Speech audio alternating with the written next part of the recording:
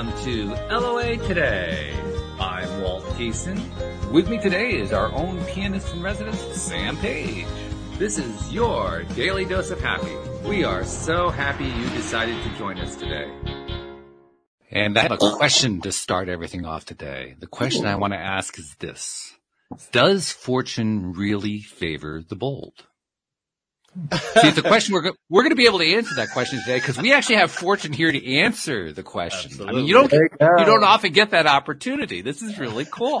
So no pun intended, right? Every pun intended. What are you talking about? A little bit of both intended and not intended. To say that I do absolutely believe that fortune does favor the bold. We've been around for several generations now. And the thing is, we tend to have only like one son. So, even though we've been kind of bold, about keeping this gene line going. So for listeners who are wondering, what the heck is he talking about? My guest name is Arlando Fortune. That's where this is coming from. And you know, when your last name is Fortune, you kind of have a responsibility to the rest of the public because they're all dependent on. I mean, how many people are looking for good fortune, right? Well, he's right here. There he is, guys. I mean, come on. Absolutely. I felt so. I like that. I like that idea so much. That's what I named my marketing company. It's called Good Fortune Marketing. Nice. Yes, I love that. Yes, that is great. Yeah. Right? Yeah, I mean, Sam, how bad could things be when you're calling your company Good Fortune Company, right? And it just works so perfectly. It's your name already, and it just aligns so perfectly. So that in itself is good fortune, isn't it? Yeah, I hope it has been so far. I love that.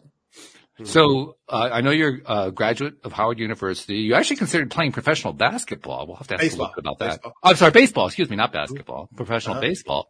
But you also have other interesting aspects to your story. So why don't you just give us like that 3-minute biography? Tell us, you know, who you are, where you've come from. We know your name is Fortune, but tell us about the rest. All right. First, I appreciate the opportunity to get on here. I do believe in happiness as a tool for personal development, personal growth. I had to go on my own journey to find my way back to my own happiness. And I actually shifted it more towards joy and believing that, I would never allow anyone to take my joy because we can even be sad and still have joy. So I had to come to that mindset shift through a lot of things that I put myself through by being too bold. Okay. So you actually can be too bold. That's good to know. Yes. So, but I went to Howard University on a full athletic scholarship for baseball. Played there all 4 years. Had an opportunity to go play professional ball up in Canada for Montreal. But I turned that down. Instead, I went to go work for the government. Because I had a son, and there's something about the black families that believe that the government's one way of having a long-term success. So I was all right. I'm just going to go in there with the government and I'm going to be good. But then, let's be honest too. I mean, minor league baseball is not an easy career. No, it wasn't. There's no money in there. I mean, you're basically just hanging on a wing and a prayer that you might get that call up someday. Exactly. And I had a son already, and I wanted to be a good father, provide like as my father did for me and my sister. And as you said, the opportunity in the baseball was large. The opportunity is large, but It doesn't mean that you start off with it, right? And I was looking at like half of what I was going to make coming out of college. And it's and so I started working for the government, and I started using y'all tax-paying dollars. I'm not sure Sam was quite old enough to be paying taxes, but but I started using y'all tax-paying dollars to start learning about wealth and how to grow wealth particularly. And what I kept hearing about was real estate. So I went and started trying to buy real estate on people like Robert Allen teaching me I had no money down for the 2000s. So Robert Allen, wow. I've heard that name in years. Yeah. He was one of my mentors back in the day. Right. And so as I started trying to buy real estate, I also was trying to overcome this heartache with a woman that was my fiance in college. I was still dealing with that. And for women, I got to give it to you. Y'all deal with heartache better than men. When we go down that rabbit hole, we are broken. So I was trying to figure that out. And I started learning, how to be a better man from a pickup artist. Oh. And I went to a guy named David D'Angelo. And those of you who are in the internet marketing world know him as Eben Pagan. So his original name when he came out as a pickup artist was David D'Angelo. He was actually one of the originators who started selling PDFs and ebooks online. Really? Became very wealthy. He was one of the first people to ever do that on the internet. So I bought one of his early books, Double Your Dating, because that's what I wanted to do. Okay. And through that book, I started learning personal development. I started learning about affirmations. I started learning how to connect and build rapport and being a better man to attract a better woman. So I'm on those two journeys, how to build money and how to be a better man. And as I started learning how to do both of them, I started making more money with the real estate. I finally started making money with real estate. And then I graduated because I still had a little depression from this woman. It's just, they do it. That's what I went through. And we all go through it. If there anybody out there who doesn't go through it, they're probably not listening to this program. So yeah, see, exactly. There's a reason why, being happy, right? So I graduated from the poor man's drugs, which is weed, to the rich man's drugs, which is cocaine. And cocaine, this is my story. Why y'all laughing at me? just the labels. The labels are just killing me. But it was more that. And I went downhill, fairly quickly, and then kind of leveled out, and then went way downhill again to the point where, in 2013, I was facing, 5 felonies. Wow. And 3 of them for the same type of charge. Yeah. And because of those 5 felonies, I was facing 13 years of prison. Ooh. Wow. And that's where, for 9 months, I decided to try to figure my life out and change and use all the personal development and use all the skills I had to change my life around. Cause I then had another child on the way. My daughter was born a month before I was released. She's been with me since, the month I got out. So she was like 2 months old when she came into my custody. I've had her ever since. Been a lifesaver, getting clean, becoming an author, becoming a speaker, writing my own books, helping other people write their own books, and being a copywriter, man, helping people to change their psychology. I also throw it in there because I wanted to figure out how to help other people do what I had done and figure out how I was able to do it and other people weren't able to. I went and got my master's in psychology with a focus on life coaching, because life coaching was a rage, and I figured I should get a degree as opposed to some certification from somebody. And then now I'm working on my PhD in psychology with a focus on performance. So there's a whole shift in there. So it went up and it went down and then it went down again, and it's on its way back up. Wow. I got questions galore coming out of that. I mean, that's really cool stuff. First question I got to ask is, you mentioned that you're pursuing the PhD in psychology. Yes, have you explored the world of positive psychology? Oh, I love positive psychology. Absolutely. Okay. Positive psychology is so my dissertation is on, life satisfaction, which comes out of positive psychology, and recovery capital. Okay. And recovery capital are the tools that addicts use to continue to, stay in recovery. All right. To stay upstanding from use. But also to actually become better people. So, recovery capital. So life satisfaction and recovery capital in people with 1 year and 2 years of recovery. Cause I'm looking at them and seeing like people go back after a year. Yeah. I can muscle out for a year or whatever, tough it out for a year. But then something happens after that between 1 year to 5 years. Cause after 5 years, the research shows that people tend to be able to abstain and change their life. So what's happening in that gap? And since it's a dissertation, I can't do a whole longitudinal study. I have to do like a little segment and just prove that I can do a study. I hear you. Yeah. And then I also want to step back toward, I guess, about 1/3 of the way into what you talked about, cause you talked about how you'd been doing some personal development work. You made some money. You were doing well with real estate, but you ran into the drug issues, and then you ran into the arrests. And all of a sudden, this is something that just keeps happening over and over again in the lives of so many people. And I'm curious about your comment on it. We learn stuff. We improve. We work on stuff. And then it's almost like the universe tests us. Like, okay, you've been doing all this work. Now let's see how well you can really do it. Yeah. And while I was in there for those 9 months, I went on a spiritual journey, and reading a whole bunch of books, and books that I had already read and books that were being introduced to me. And I started writing this book on like, I don't know if I'm going to, cause I figured a test was coming. So it's like, let me write all this stuff down while I'm sober minded and clear minded for my kids. Cause I don't know. I had failed that test multiple times. Every couple of years I was finding myself locked up. Okay. So I failed that test. Recidivism was over and over and over. But when I got out this time, that was my biggest test. because my daughter's mother went back out to the streets. She went back out to using. Oh, wow. So now I'm trying to stay out of prison.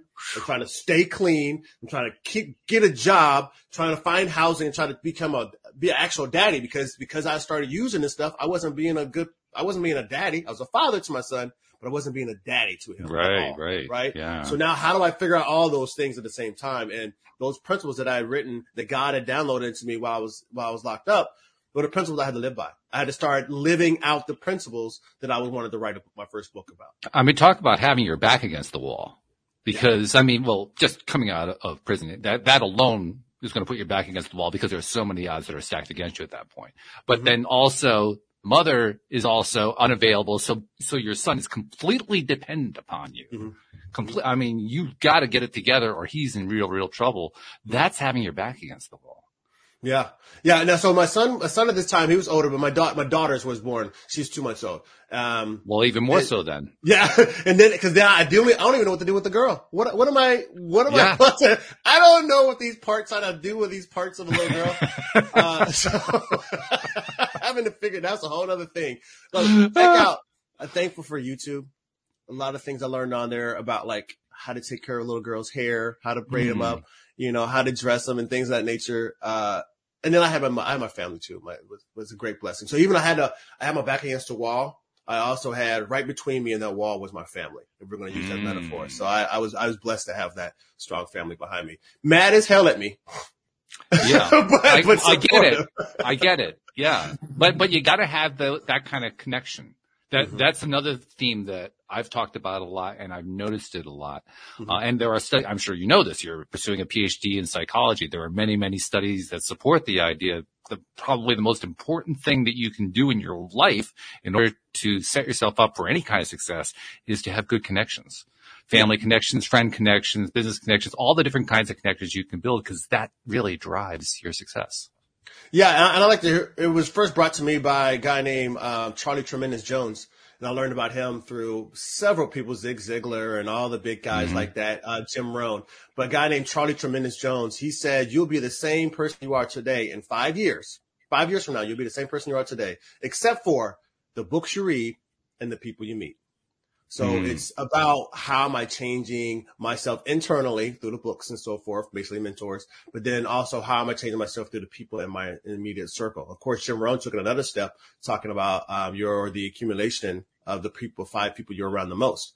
So who are you being around? People that age-old thing, nurture versus nature. And it's like, it's always both.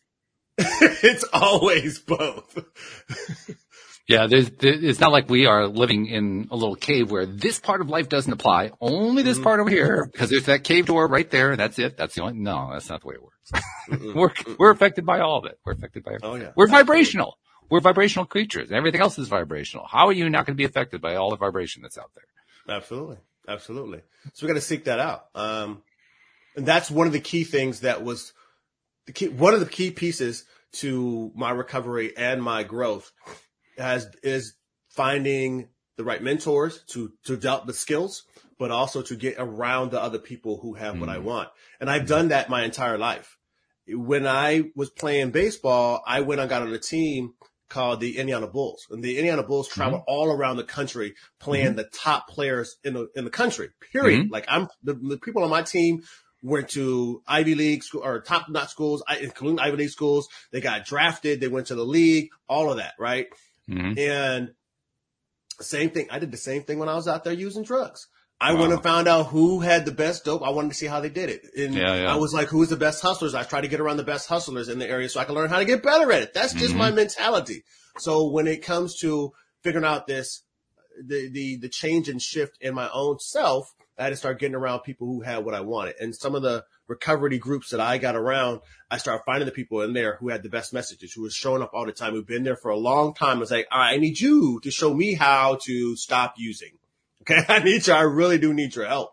And the same applies for when I was looking for that shift in my life.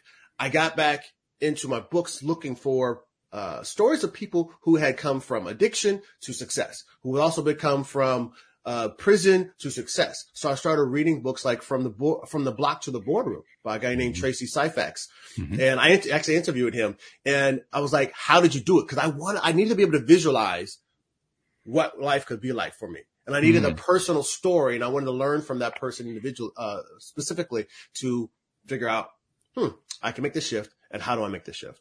Role models. That's really what we're talking about here. And you learned, you figured it out, you found your way. I mean, how would you describe the answer you came up with? Because everybody's answer is going to be a little bit different. There's going to be a lot of similarities in the answers, but everybody's answer is going to be a little bit unique to themselves. So what was your answer? Well, I wrote about it in my first book. The first book was Unlimited Potential, How to Stop Living with Fear, Doubt, and Uncertainty. And that gives you a clue into what was the problem. Is once I had gone down that hole so far, I was doubting anything that I could do anything differently, because everywhere I was, a lot of the places I was turning, people were like, you look great on paper and you present well, you speak well, but you also have this right here. You got this thing checked that says you have a felony. And because of that F on my report card, as I would say it, I said the only Fs I had on my report card, people would just dismiss me. As a matter of fact, there was a chain restaurant that I went into, and they wanted to hire. They said, like, we're like, awesome, you're great. And they came back, and the woman said, after looking at my resume and all that, she came back and says, we don't accept your kind. That hurt. God. Whoa. Because a part of me is like, are you talking about black folk? And I look like, no, she's got a bunch of Hispanics in the kitchen. So that ain't it, right? I wouldn't rule it out. Honestly, I wouldn't rule that one out. True. But I figured it had to be the fact that of the felonies, because it wasn't the only place that the larger chain restaurants don't hire felonies unless you had a certain amount of time of being no felonies. Like you'd have to have like 5 years or something like that before they start hiring you. I get it on one aspect, but I don't get it on another aspect, because it's like, well, how are you going to tell me you want to support somebody coming out and changing their life around, and then you don't give them opportunities? Yeah, well, there is that too. Yeah. So it makes it more difficult and pushes people to go back the other direction because what they know. And for me, I had to start looking at how do I change this with myself, period. I have to start depending more on myself. So when God brought it in my heart about this idea of changing attitudes, beliefs, and commitments, or ABCs, and what he brought onto me was I also need to have a personal mission, because I had people who are on purpose. As we think about people like Viktor Frankl talking about, having this meaningful life, right? If I am going to become something and I have a purpose, a big enough why, I'm going to figure out all the rest of the stuff despite what's going on, right? So for me, I determined that as a personal mission, because too many people look at purpose with this big eyes, like, oh my God, I got to find my purpose. They're looking around for it all the time. And because they're looking for it, they're missing it, because their expectation is for it to look a certain way. Well, plus it's an intimidating thing. Let's be honest. The idea it is. I mean, come on. It absolutely is. It's the age-old thing, and people try to figure it out. So for me, I said, I'm not going to worry so much about the personal, about purpose, trying to find what that is, because I doubt God's going to open up and, point down and say, you, sir, shall, you're not going to go down this. You're not going to be a burning bush all the time for me. It's not going to necessarily happen, right? But what I did learn is that God can't steer a parked car. So what that means is that as I go on looking for my personal mission, if I am acting right and doing right, it's in his best interest to help me get to where he wants me to go. So he's going to guide me, bring the people, the places, the things, the ideas into me to keep course correcting me the same way that my Google Maps does. That's trust. Definitely. That's absolutely. That's all about trust. Absolutely. That's trust, and even to another level is faith for me. Because some people may not have that faith and just for those who don't believe in God, I do call it glue, because it's to me we're all talking about the same thing. Science talks about energy that connects us all, and then we have spirituality that we're all connected by the same energy. Okay, so I call it glue: God, light, universe, energy, whatever, glue that holds us all together, right? Sure. So all of this is all moving us in the right direction if we're believing in that. But I also needed to realize that I had to get the right attitudes, the right beliefs, and the commitments. And that came from looking at people talk about their thinking, their words, and their actions. And that creates what is habits, and the habits create a character, and character creates a destiny. Like that's the whole long chain of all that. Well, I was like, well, I understood that, but it wasn't working. So something's missing in here. And what I found out for me is that attitude connects my thinking and my words. And the right attitude is the bridge between my thinking and my words. My belief systems bridge my words, the things I'm saying to myself, and my actions. Because I'm only going to act out of the beliefs that I believe that I can do. I'm only going to do those things I believe I can do. My commitments are those long-term actions connecting between my actions and my habits. The things I commit to, not just say I'm going to do it as a New Year's resolution. And here comes February, and I'm like, I'm over it. It's so easy. Wow, you actually wait till February? I'm surprised. I got a little more will than most people, but that comes from being an athlete. That's all that is. Oh, okay. All right. That's all that is.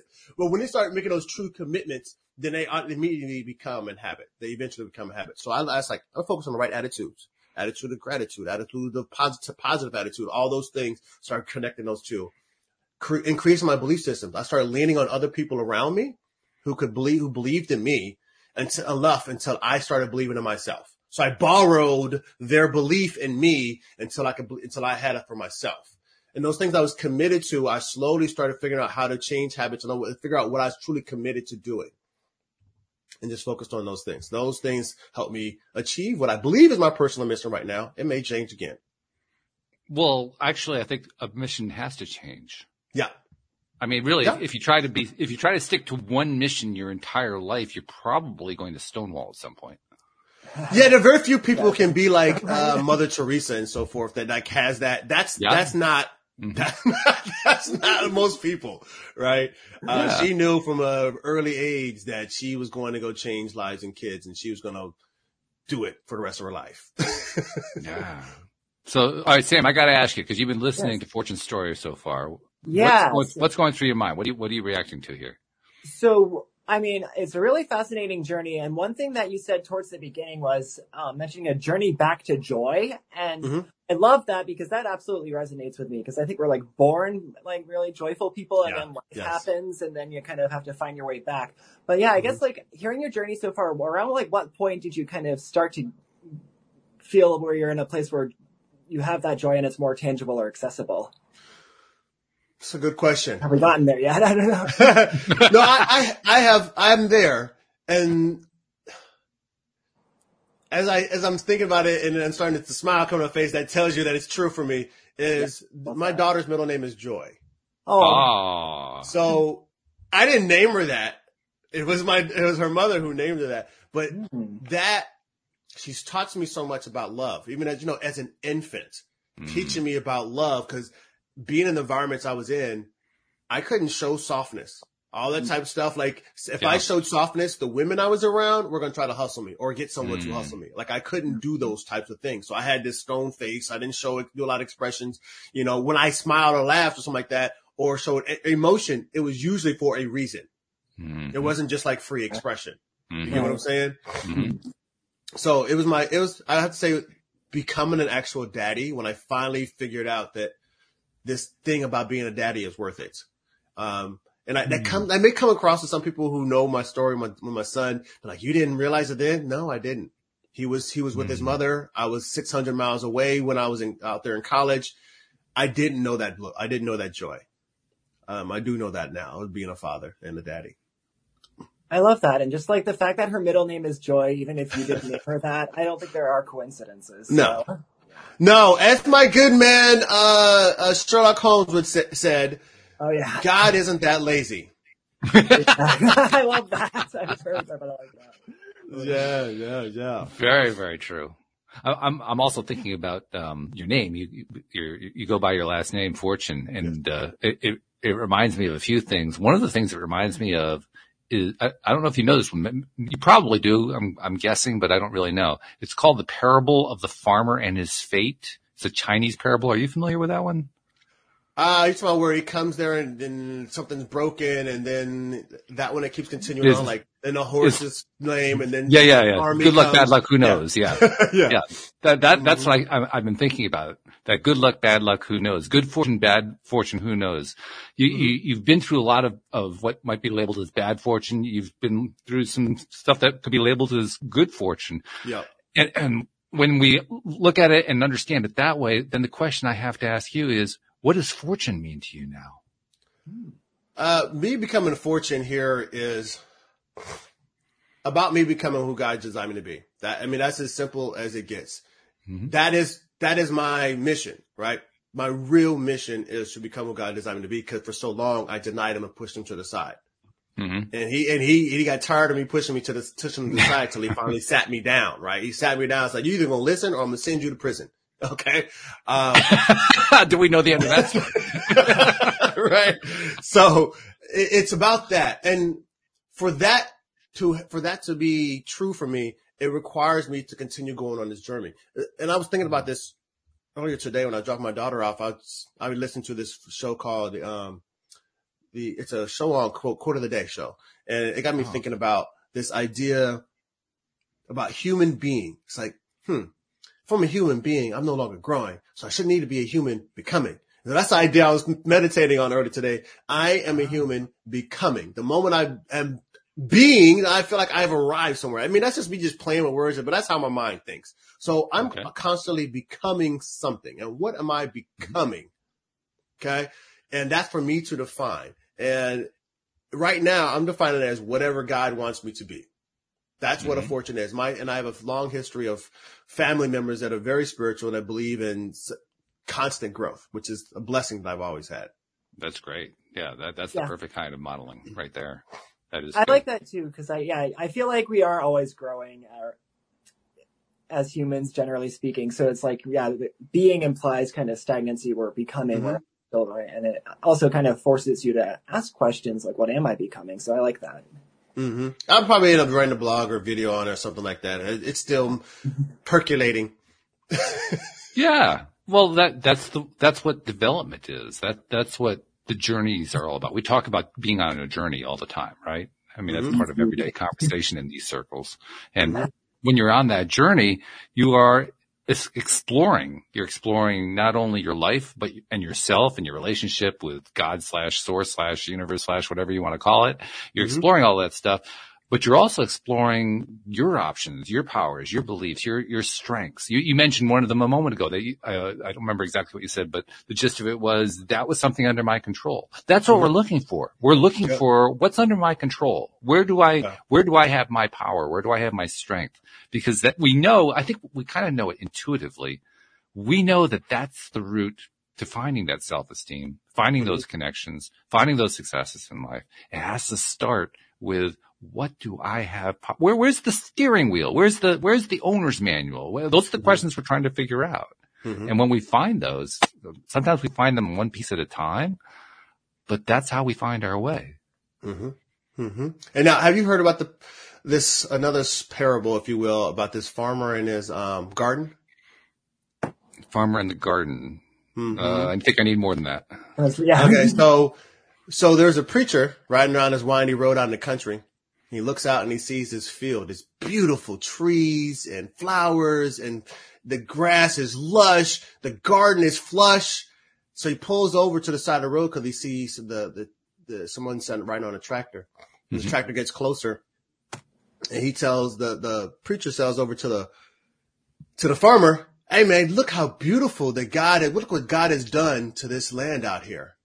And the farmer is like, yep. Should have seen it before I got here. Because and he was like, and the preacher rides off, and I'm going to paraphrase the rest of the guy. The preacher rides off. He got his sermon for the day, right? Because the thing about it is, even though God made all those things grow, universe and whatnot, made all those things grow and become beautiful. It also took that hand of man to come in there and till the soil and prepare it, plant the seeds and so forth for God to do his work. So there's a little bit of both. Does that mean God absolutely needs us? Probably not. But he used us and gives an opportunity to be a part of procreation in all things, right? So I have to go find, as you said, the steering wheels of different bits and pieces to help in this whole journey, to help bring about more joy, bring about more happiness, bring about more connection, so that more people can fall into this thing and find it. But that also means I got to be an expression of that. And most of the time as human beings, we do that through our work. Okay. Whether that's me literally being a spiritual worker or just living through spirit in all things that we're doing, such as this show, living in spirit, in all things that I'm doing. Right. Mm-hmm. We all are still representation of something. And have you defined what that is? Or are you just living by happenstance? Okay. Yeah. I like that. That's good. That's really good. It also kind of resonates with me on a level of what we often call co-creation. You were calling it procreation. We tend to call it co-creation. I said procreation. I have to make babies. Co-creation. Yes. Well, I was trying to be polite there. Procreation? Well, all right. Yeah. Well, there is a birth going on, so why not? Yeah.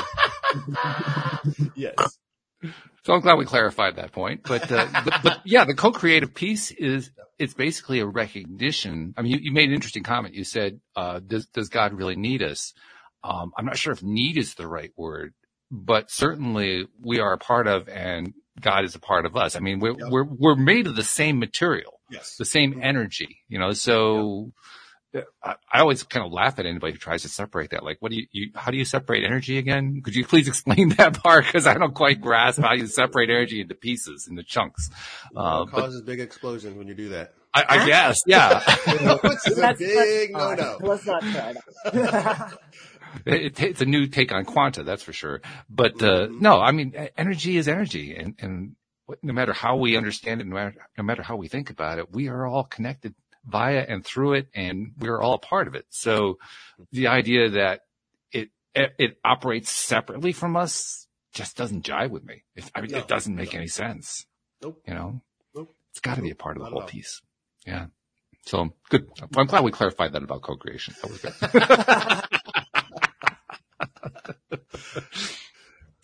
But tell us a little bit more about some of the things that you've developed recently, or you've co-created recently. What are the recent co-creations? So more recently, I've been focusing on helping people to write their books, writing of all sorts, really. This idea of psychology and understanding human performance and really diving into it, because I'm the type of guy that sits around in the background watching people and figuring out what their moods are and what they're doing, why they're doing stuff like that. That stuff, it empowers me. Like, it makes me feel like, oh, I can change lives, right? Mm-hmm. But I don't know how to necessarily do it properly. Earlier in my early 20s, I basically was preaching to everybody. And they always would say, stop preaching. Cause I was always like, you can do this, you can do that, like, cause that's where my early personal development came from, was preachers. So I didn't know any differently than to come across that way. Now I've learned to soften the blow and slowly come in, meet people where they are and bring them up to them where they can be. And that is something I can learn to do through speaking and through writing. But there are other people out there who haven't learned those skills. They have the ability, they have these messages, they have this talents, if you will, to help people, whether in relationships, whether that's in their health. There are all types of genres, right, where people can help others to grow and become better. But they don't know how to put those words onto the written page. Because as we're having this conversation, you can correct me singing procreation. But if I print the book out there and it goes out in the world, other people are going to be like, what? Is that what he really means? It's too late. So you need someone to help you translate your ideas into the written word. And, I do have editors to catch stuff like that too. So that always helps. Yes. Nothing like a good editor. Nothing like a good editor. Oh man, they are invaluable. Absolutely. So that's what I do with my signature book formula, is help people who have a message to share out with the world, help them get that message out in the written form, in the form of books, and then help them grow the other products around the business and around the book if they need it, to become better speakers, to create courses, turn them into seminars, things of that nature. I haven't done the seminar yet. It's in my mind to help someone do that, but to help people actually more speaking, I should say. That is what my main focus is right now, and creating the sales funnels to help them to do all of that. When I mean sales funnels, I mean, for those who don't know, it's the process that someone goes through to buy your stuff. Okay. Online. So online was online and offline. So a sales well, funnel. That's true. You could have an offline sales offline funnel. sales funnel. So when you go into McDonald's, that is a sales funnel. They're upselling you and moving you on. It's a sales funnel is anytime you buy something from somebody, whatever it is. You got an ad in the paper that tells you to come buy some apples because they're on sale. That is a sales funnel. True. Okay. And someone like me, a copywriter, would write the words on that ad to get you to come in and buy those apples. That's what a copywriter such as I would do. Now you have other people that sells people all around the place. Now the other part of that is emails, because we're talking about online mainly for me, is the emails to help people stay nurtured, to stay in a conversation with them, and to actually help them buy. Notice I said help them buy when they're ready to buy. Yeah, that also kind of points to something that you were kind of inferring it. But I kind of want to bring it out here because I think it's an important piece. You talked earlier about how you were trying to preach to people, and it wasn't really working quite the way you'd hoped it would, understandably. And then you talked about softening. I think the way I would translate that is you learned to help people who are ready to be helped. And that's kind of where I sense that the whole direction shifted. Like, I'm not going to try to help somebody who's not ready for this yet. I learned that the hard way. People will build resentments against you for trying to do good in their life. Oh, yeah. Really? People will. Okay, I'm saying this for y'all out there who got a lot of love and you want to help a lot of people. People will build resentments against you for trying to help them when they don't want to be helped. That's right. Is there a language barrier on this podcast? Okay, so there is. Some people can get comfortable in the shit. They get comfortable in it, and the moment you try to pull them out of it, they're out of their comfort zone, and they want to go back into it. It's baffling, but it's true. I was one of those, I know what it feels like. But isn't it baffling? Let's be honest. When you're looking at it, you say, how could they do that? And you kind of forget that you were in that space yourself. I mean, because it just seems like, wow, why would anyone want to do that? And yet, you're right. Like, come on, man. You know what? But there is something to say again about planting a seed.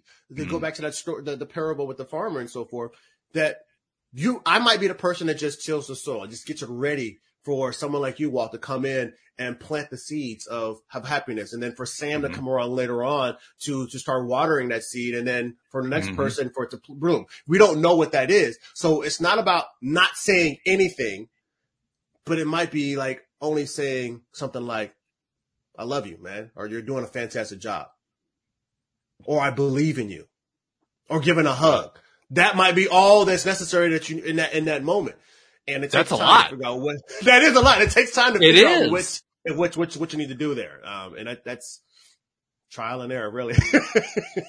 It is. But it goes beyond that. I mean, we grew up in an era where men have been, in particular, women have had plenty of stuff that they've been dealing with, but the stuff that men have been dealing with largely are tied to the emotional sphere. Dealing with, you were talking earlier about how you didn't dare express, just a true emotion about something because it'd be misinterpreted either by men or by women, depending on, who you were talking about.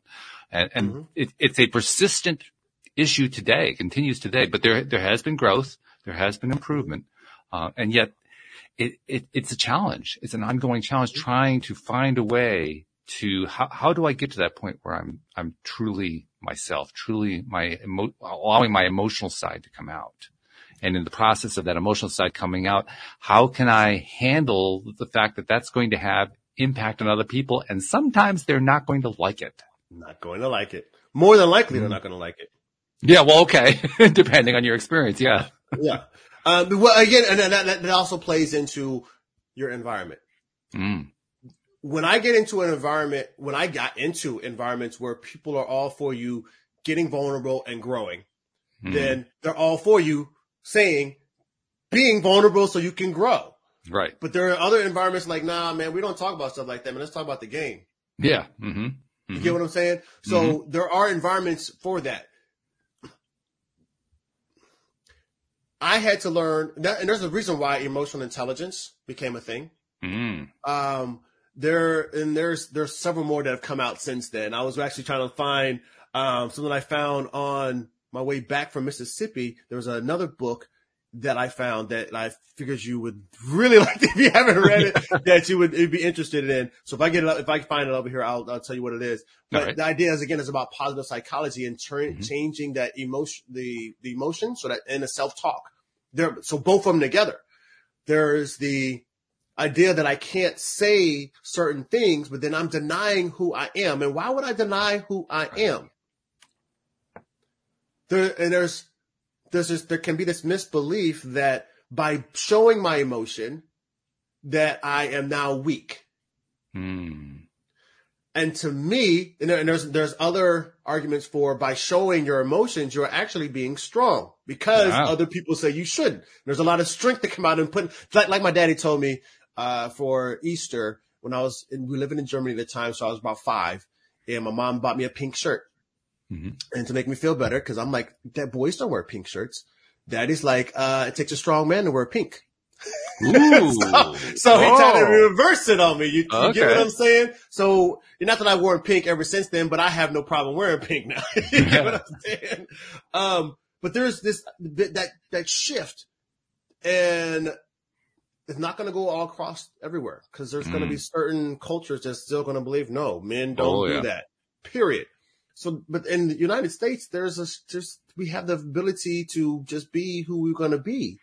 And you're going to face lashback, but that's going to be a lashback from everywhere, no matter what you say. As long as you take a stance and if you're sitting back and not doing anything, then there's no chance of anybody facing any lashback. But when you do stand up for who you are, stand up for who you're trying to be, what is that? Is emotionally, that's mentally, spiritually, physically, whatever that you're standing up for, there's going to be someone who doesn't like it. So if no one's going to like what you do, no matter what, you might as well stand up for what it is that you believe in and who you want to be. Yeah. Well, there's also going to be a sort of an exercise benefit to it. Okay. Just, like if you go to the gym to exercise or you go take a run or whatever it is that you do, if you're doing physical exercise, just the repetition of it, it's going to make you stronger over time. So the same thing applies here. Every time that we put ourselves out there just a little bit, doesn't have to be a lot, just put ourselves out a little bit in terms of expressing something that, was not always considered to be okay. We make ourselves stronger in the process. Yeah. I think that's part of what you experienced. I mean, let's be honest. You went through some pretty hellish stuff. And going through that really, really hellish stuff, you went through a lot. You called it lashback. I would have called it pushback, but I understand why you call it what you did, because you were probably getting lashback. Yeah. Whoa. Yeah. Oof. Yeah. Serious pushback there, but it also made you stronger because you kept learning a little bit more and a little bit more and a little bit more to trust in what you were putting out there, because it was the real you. You were reinforcing that. Yeah. And it was a safe space. I mean, this is one of the beautiful things about being in 12-step programs, is that becomes a safe space. And I see people who was gangsters and so forth, and they're in there crying about their kids and things that are going on, right? And even when I was locked up, there were bikers that came in there. They had the whole biker still, like the vests and all that with the patches and everything, but they had given up like the outlaw badges and patches, and these ones say, "I love Jesus." Wow. So, okay. And these are men in here who are like, I used to kick in doors, blow a head off, da-da-da-da. They're saying all this stuff, just freely saying they used to do this stuff. And here they are talking about, you can change. If I can change from what I did and come out here and they're praying and they're showing their love and so forth, to go from that biker gang to where they are now, that's a tremendous change. And it's about being in those safe spaces to be able to do that. And if you do not, I feel sorry for those who are not able to find those safe places, because, and as we say, sometimes they say in social rules, it's like the normies out there don't get a chance to do stuff like this and truly have growth like this. They have to find a confidant that they can have. Hopefully they have a really good friend that they can go out and share this stuff with, their emotional stuff. But a lot of them don't know that they do. Yeah, that's a great point. It's a really great point. It also reinforces what we were talking about earlier when we talked about the importance of those connections that we build in our lives. Absolutely. Because that's where that comes from. Yeah. I know people who have not built up connections. I was one of them for many years. doing a podcast helped turn that around. But Yeah. I've known many people. Well, I'm sure you can imagine that too, right? Yeah. Not hard to imagine. And what you don't know, listeners know, but you don't know. I actually went through a divorce over the last 5 months, and having the connections that I built up here made a huge difference in getting through all of that. Just made a gigantic difference. Yeah. So those connections are really, really valuable. But I know people who haven't built up those connections. Oh my God. Their lives are rough. Really, really rough. That's why I talk about it a lot. We are. Yes. Even if we pretend that we're not. That's what it is. Pretending. That's what it is. Pretending. It is. Yeah. And the fact that we are social means that the more that we not just acknowledge it, but put it into practice, that's the road out of whatever it is that we're in. Oh, absolutely. Oh, absolutely. There's a reason that we had to form as groups in order to survive. Right. We see, and that's all across the daggone animal kingdom, where there are lots of species that form in groups. That doesn't mean they all like each other, but they form in groups, right? Someone has to dominate, and that's just the way it is out in the wild, right? And as we, as humans, had to figure out how do we survive, that is, I need you to go do this over there. I'm going to go do this over there. We're going to come back and talk about our day at the end of the day.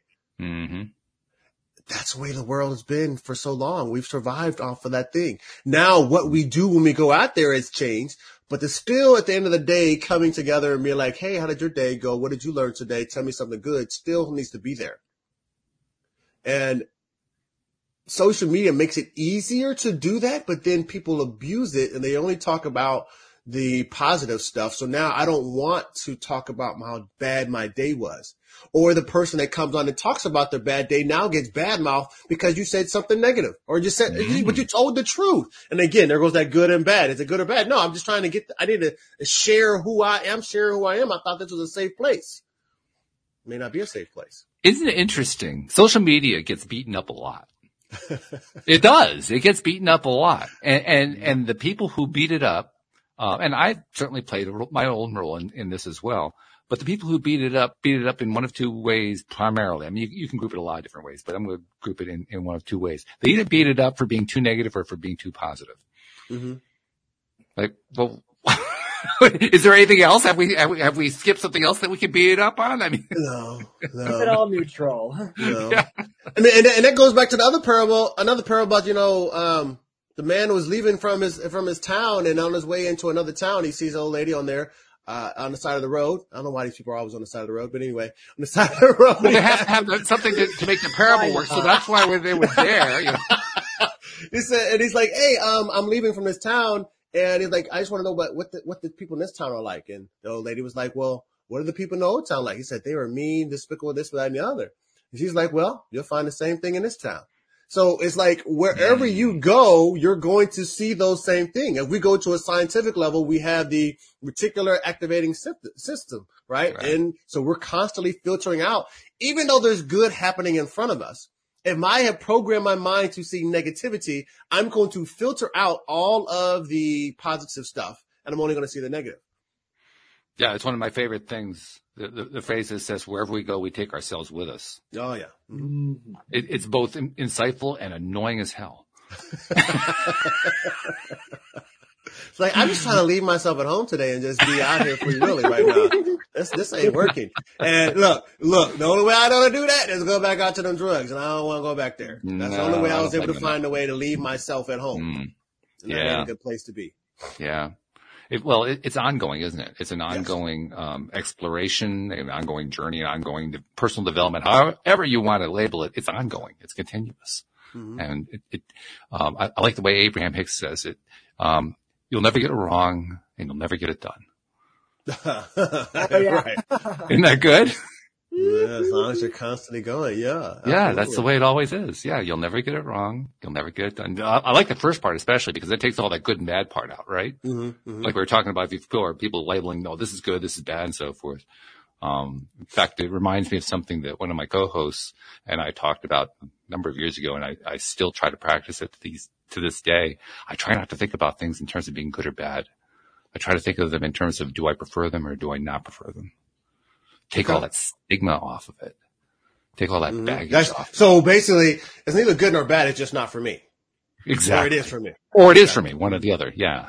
Yeah. Mm-hmm. Yeah. And it does a lot of things. First of all, it makes it easy for me to appreciate that which I don't like. Mm-hmm. Which is, God, that's invaluable. Oh, absolutely. Right, Sam? Yeah, you know all about that. You Definitely. get to retire. You know what that's like. Yeah.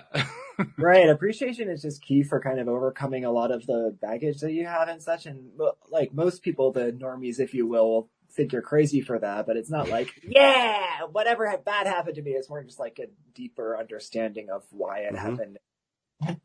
Yeah, because you're taking the charge out of it is what you're really doing. We put these negative charges on things by saying, oh, bad, bad, bad, bad. You take that charge out, it's like, oh, it's just a thing. That's all. It happened. It happened. Yeah. It happened. And one perspective I try to give to my mentees is, because I also mentor people that are coming out of the system, whether that's the prison system or coming out of like, the childcare system, things of that nature, right? So, is that those things that have happened, we can label them good, we can label them bad, but either way, you're here now. So they're not, and if we've done the work, that power that they had over you as a child or at that time is still not there. So the thing that's happening right now, it too, if you continue living and continue growing, will lessen and be weaker than it was. It's about what you are giving control to. And that for me is not ignoring any of the things that pull me backwards or whatnot, but understanding that's part of the process. Things are going to happen that are untoward. Positive things don't happen all the time or whatever. Things don't always push you forward, but I can use those things to push me forward no matter what. If I have the right tools.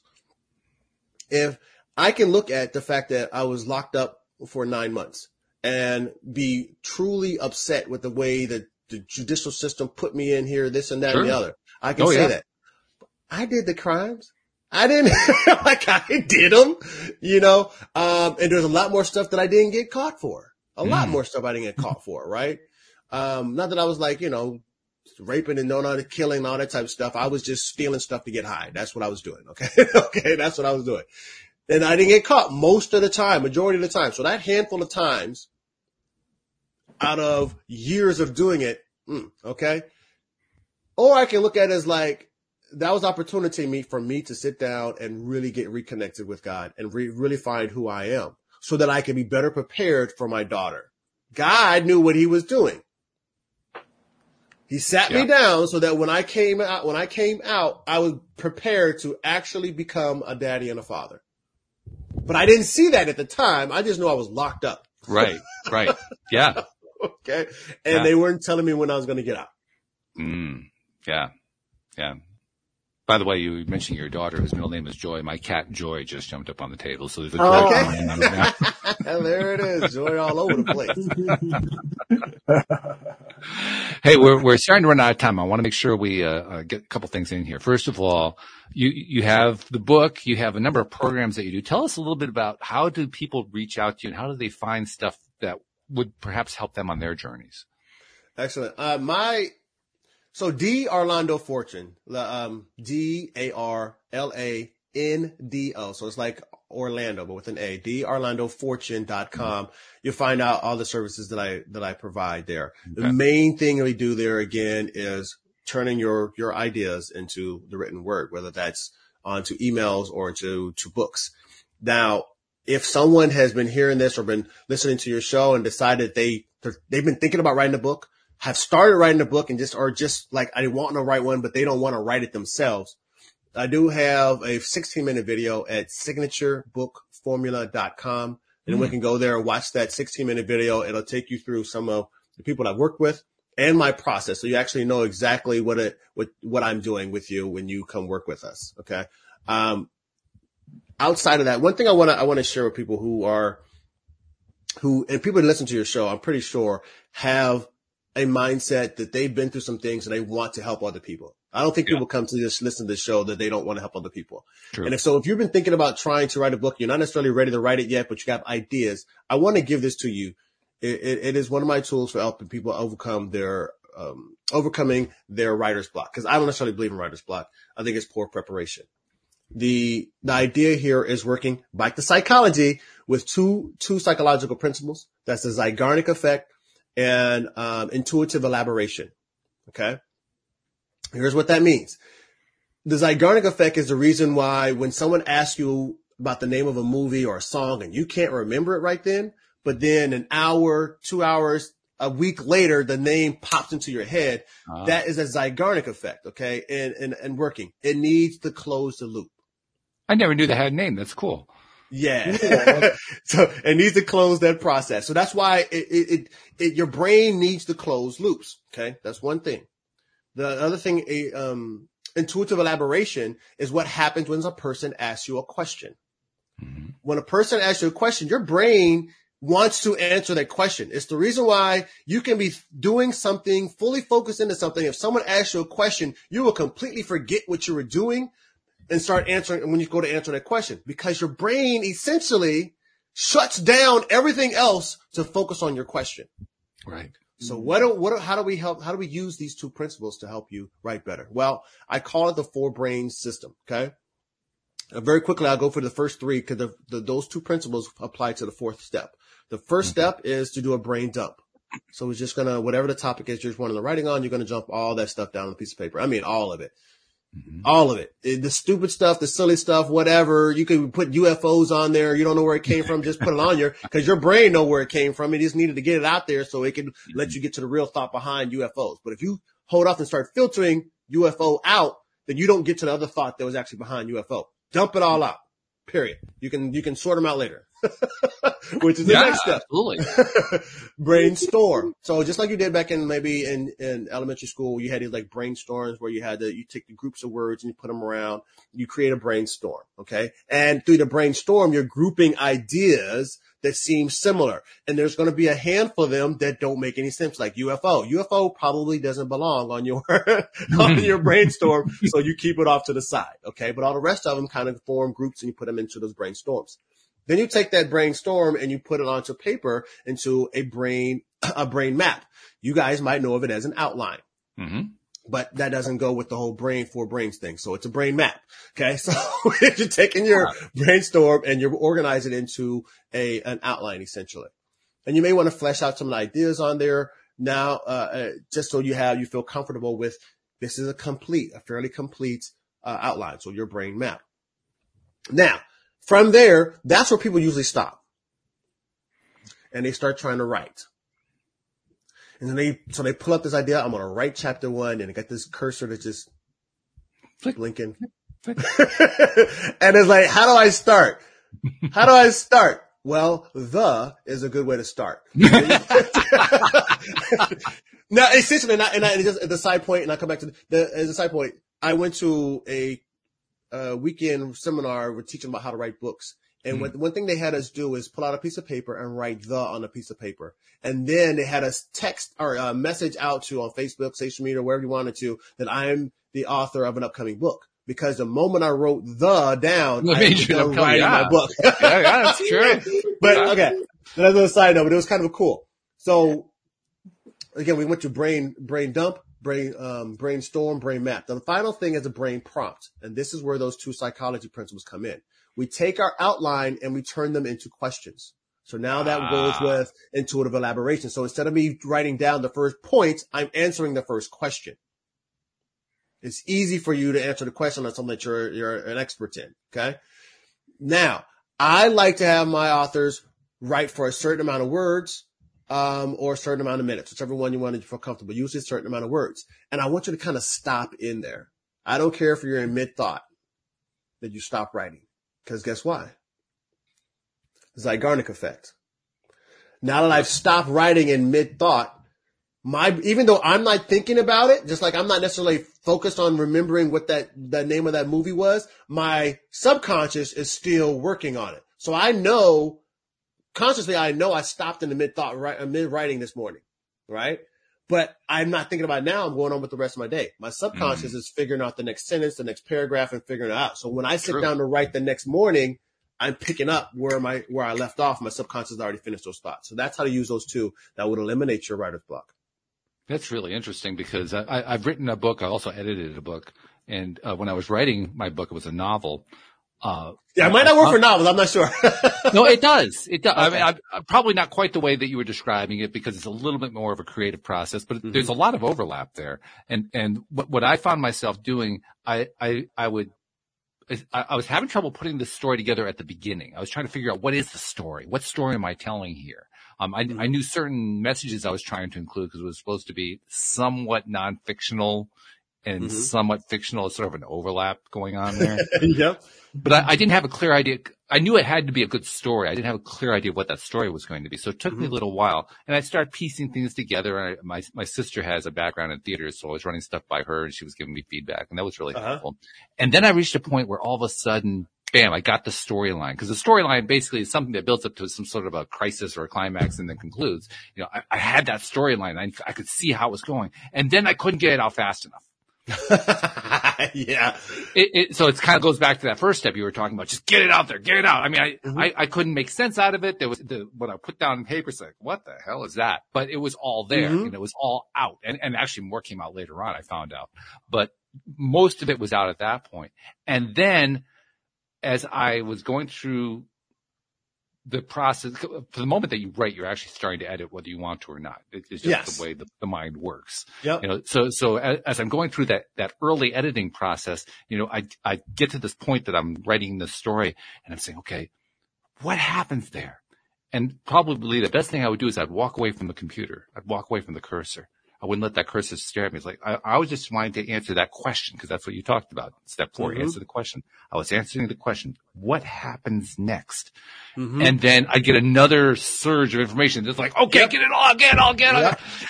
You know, so it's not all that different from the nonfiction. I mean, it's like, you know, spurts of stuff that just is flowing out and your whole goal is to get out of your own way so you can spurt it out there. Get out of your own way. Exactly. Yeah. That's a big thing. Exactly what happens. So, yeah. For anybody that, if you don't mind here, I put it in, you can go to darlandofortune.com/4brains to get that. We'll make sure download. we'll put that in the show notes too, to make it easier for people to find it. Absolutely. Yeah. Good stuff. I love that. Something else I need to tell you too before you go. As you pointed out, the people who listen to a show like this are people who want to help other people. It's also true for the people who come onto a show like this. And it's certainly true for you. Well, I call them givers. People give. Yeah. People who come onto the show are givers, and you're definitely a giver. And one thing that givers don't get enough of, in my opinion, is recognition for the people that they'll never meet, they'll never see, who they helped. You came onto this show. You helped people that you've never seen, that you never will see. You came onto other shows. You did the same thing. You teach people through your website. You teach people, you know, through your books. You help people in so many different ways. And you never see half of it. I mean, some of them you see, some of them you talk to, but most of them you never do. No. And I think it's important to recognize that. So on behalf of those people that you've never met and that you've never seen, thank you for what you've been doing and for what you continue to do. Well, I appreciate it. And I guess I should say the same to you. Well, thank you. Yeah. You too, Sam. Oh, of course. Thank you. Appreciate that. Appreciate it. This has been a lovely conversation. I mean, Excellent. You got a summary for us, Sam? Like if you point to one thing that really stood out above all the others that you heard that Fortune was telling us.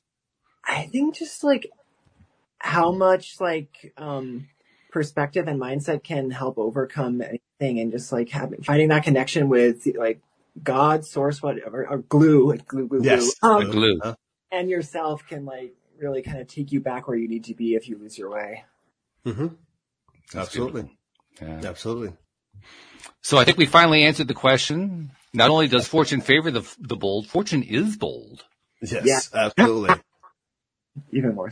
And we appreciate everything. You can't build a fortune without being bold. Absolutely. And we appreciate everything that Fortune had to tell us. So thank you, Fortune. We appreciate you being here. We appreciate your story, and we appreciate what you're doing. Thank you very much. Appreciate it. God bless. All right. Thank you guys much. Thank you to our podcast listeners everywhere. We'll see you all next time here on LOA Today. Goodbye, everybody.